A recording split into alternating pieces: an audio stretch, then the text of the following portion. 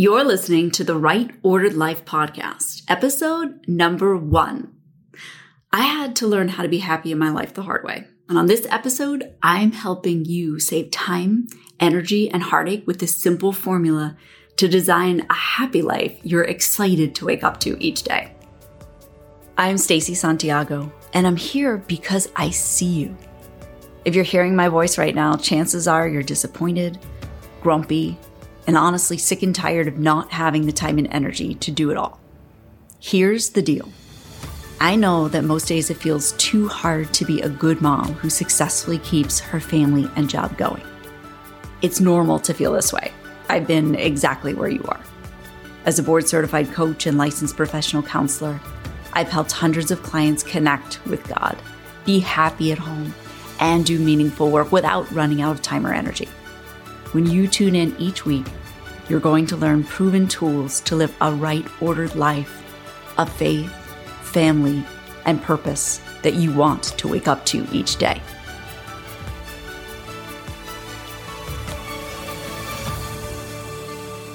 A few years ago, my life looked beautiful from the outside.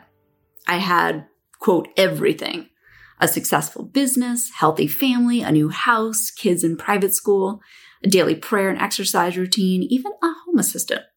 But I wasn't very joyful or at peace. My emotions were volatile in reaction to the challenge or fear of the day.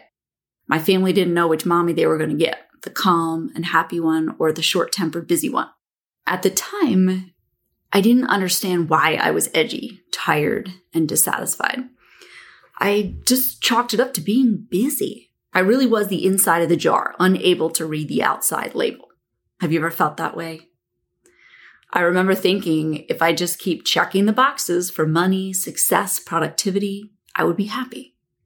That joy never came. Instead, I imploded. I walked away from my 10-year business, worked for 3 months with a coach to create a new offer, and then burned that one. I spent a ridiculous amount of money trying to find the solution for peace.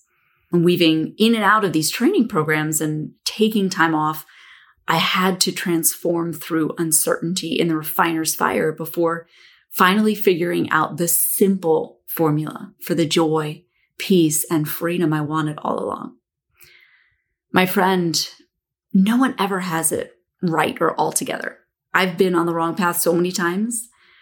Thanks to God's promise in Romans 8:28, all things work together for the good of those who love God.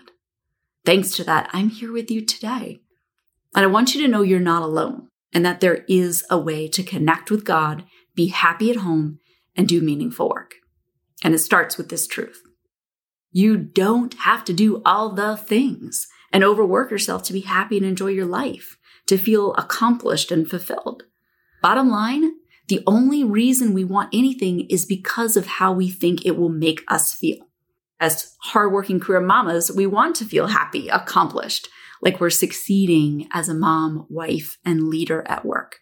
We want peace, a lightness, and an energy that helps us feel joy each day. Yet, so much of what we experience in our daily lives doesn't produce the feelings we want. Instead, most of the time, we're tired, disappointed, worried, stressed, and trapped on the hamster wheel. So what does produce the feelings we want to have? Living the right ordered life, a 3-part framework of faith, family, and purpose that helps us design our life and honor clear priorities. Now you might be thinking, well, Stacey, if the right ordered life is so clear, why are so many of us not living according to it? Great question. To shed some light on this, I'm going to walk you through a big mistake I made. A few years ago, I got trapped in Street View. Street View is when you can only see tangible life right in front of you. You're not accessing the 30,000-foot view that keeps your eyes on love, heaven, and all that God is capable of. I was stuck at street level, a limited, narrow perspective of getting daily tasks done. I was living out of order with work and my business as number one. I thought I was doing a good thing, but didn't realize that my unhealed root wounds that sprouted pride, self-reliance, and worldly desires were driving my life and causing drama. How did this play out? Well, let me give you some examples. I would have the time fight. You probably know that one. I'd have the time fight with my husband almost daily. He wanted to know how long was work going to take? When would I be done with work? And so I would tell him 6:30 knowing it was a lie. I couldn't stick to a stop time. Can you relate to staying holed up in your office to work late and apologize when you're done, hoping your husband isn't too mad at you for leaving him with the kids? I would pass out on the couch for a nap or even go to bed for the night at 7 p.m. without having any quality time with the kids. And I have memories of feeling so much resentment, having to clean up the dishes and the toys and do all the chores, get the kids ready for school the next day, thinking, nobody helps me. I have to do everything. I was mentally, physically, and emotionally vested more in my work than faith or family. Why? I got sucked into the destination addiction. That's when you tell yourself, when I have blank, I'll be happy. Have you ever felt that way? Maybe you told yourself you'd be happy when you have the new house or the promotion or when you lose 20 pounds or have a certain amount of money in savings. Yep, I'm sure you've been there and you're not alone. But here's something we have to realize, and not just today, but remind ourselves over and over again. Things and circumstances do not make you feel something. Having or achieving things does not produce your emotions. I know it's confusing because primitive brain makes you chase fleeting pleasures like food, TV, social media, and it tells you these things will make you feel good. But here's the takeaway, and I really want you to get this. No thing of this world, not even a person, will make you feel happy. Our thoughts are what create emotion. And beyond our power to choose our thoughts, only God can give us the depth of peace, joy, and fullness of life our souls are made for. In John chapter 10, verse 10, Jesus says, I came that they may have life and have it abundantly. Psalm 16:11 says, you make known to me the path of life. In your presence there is fullness of joy. At your right hand are pleasures forevermore. You may not realize that you've been living out of right order. Sometimes it's obvious because you're overwhelmed, you're exhausted with work, kids, and taking care of the home. Mama's got no patience. But other times it's subtle, like having this feeling that something is missing, that there's got to be more than this. Living out of right order is like pedaling on a bike, thinking you're working hard, you're making progress, and if you just keep going, you'll get to the destination of happiness. But if you took the time to stop, get off the bike, and get into the car, you could program the GPS, which is the right ordered life in this analogy, and get to the destination of joy way faster. I want you to know that if you've been living out of order, if you've been struggling to connect with God, be happy at home, and do meaningful work, it's not your fault. We are completely soaked in a culture that tells us, get more stuff, do more things, make more money. Be more successful, look prettier, and keep up with your neighbor. Because if you don't, you're lazy and of little value. And if you don't keep up, people will think you're a failure, not good enough, and that you can't handle life. Because of our exposure to worldly messages like this, we believe we have to live a certain lifestyle, look beautiful and be happy on Facebook, look smart and be admired at work. Oh, and we have to meet everybody's expectations. And by the way, carry the whole world on our shoulders. So we get disordered and we strive to meet expectations, earn our worth, be validated, and have all the stuff. When we're in this kind of place, we're not intentionally designing our lives. And when you're not intentional, you're in the back seat with someone else driving you where they want you to go. Your mind starts creating all these false stories of, I don't have time, I'm too busy, I can't say no, I'm too tired. Sound familiar? Folding under the pressure and false beliefs, you give your power away and get farther and farther away from happiness and the life God wants for you. And I wonder, do you think that you'll magically wake up one day and feel satisfied with your life?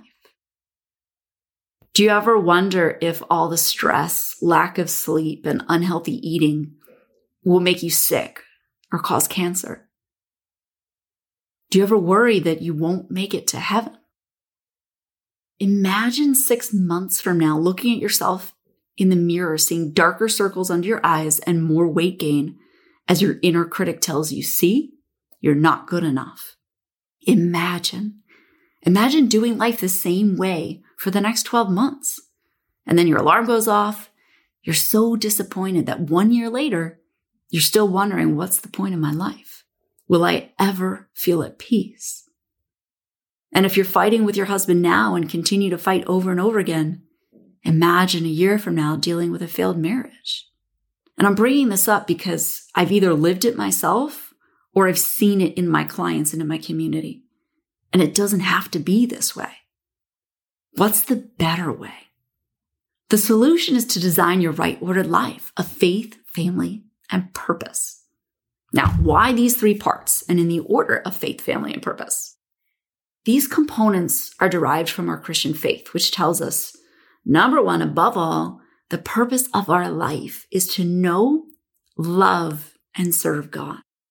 And number 2, if you're married and have children, you have the vocation of wife and mother.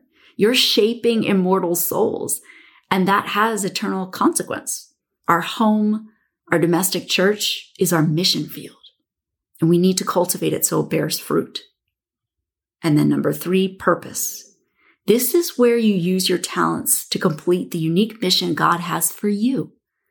Now, keep in mind, you can only go out into the world if the first 2 parts, faith and family, are bearing fruit. Trust me, I've tried to go out and do things in the world while my fields of faith and family were fallow or even burning. It doesn't work. And now, I want to be clear about something very important.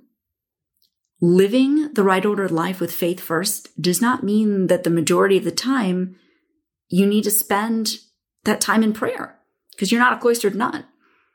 What it means is your relationship with God is most important.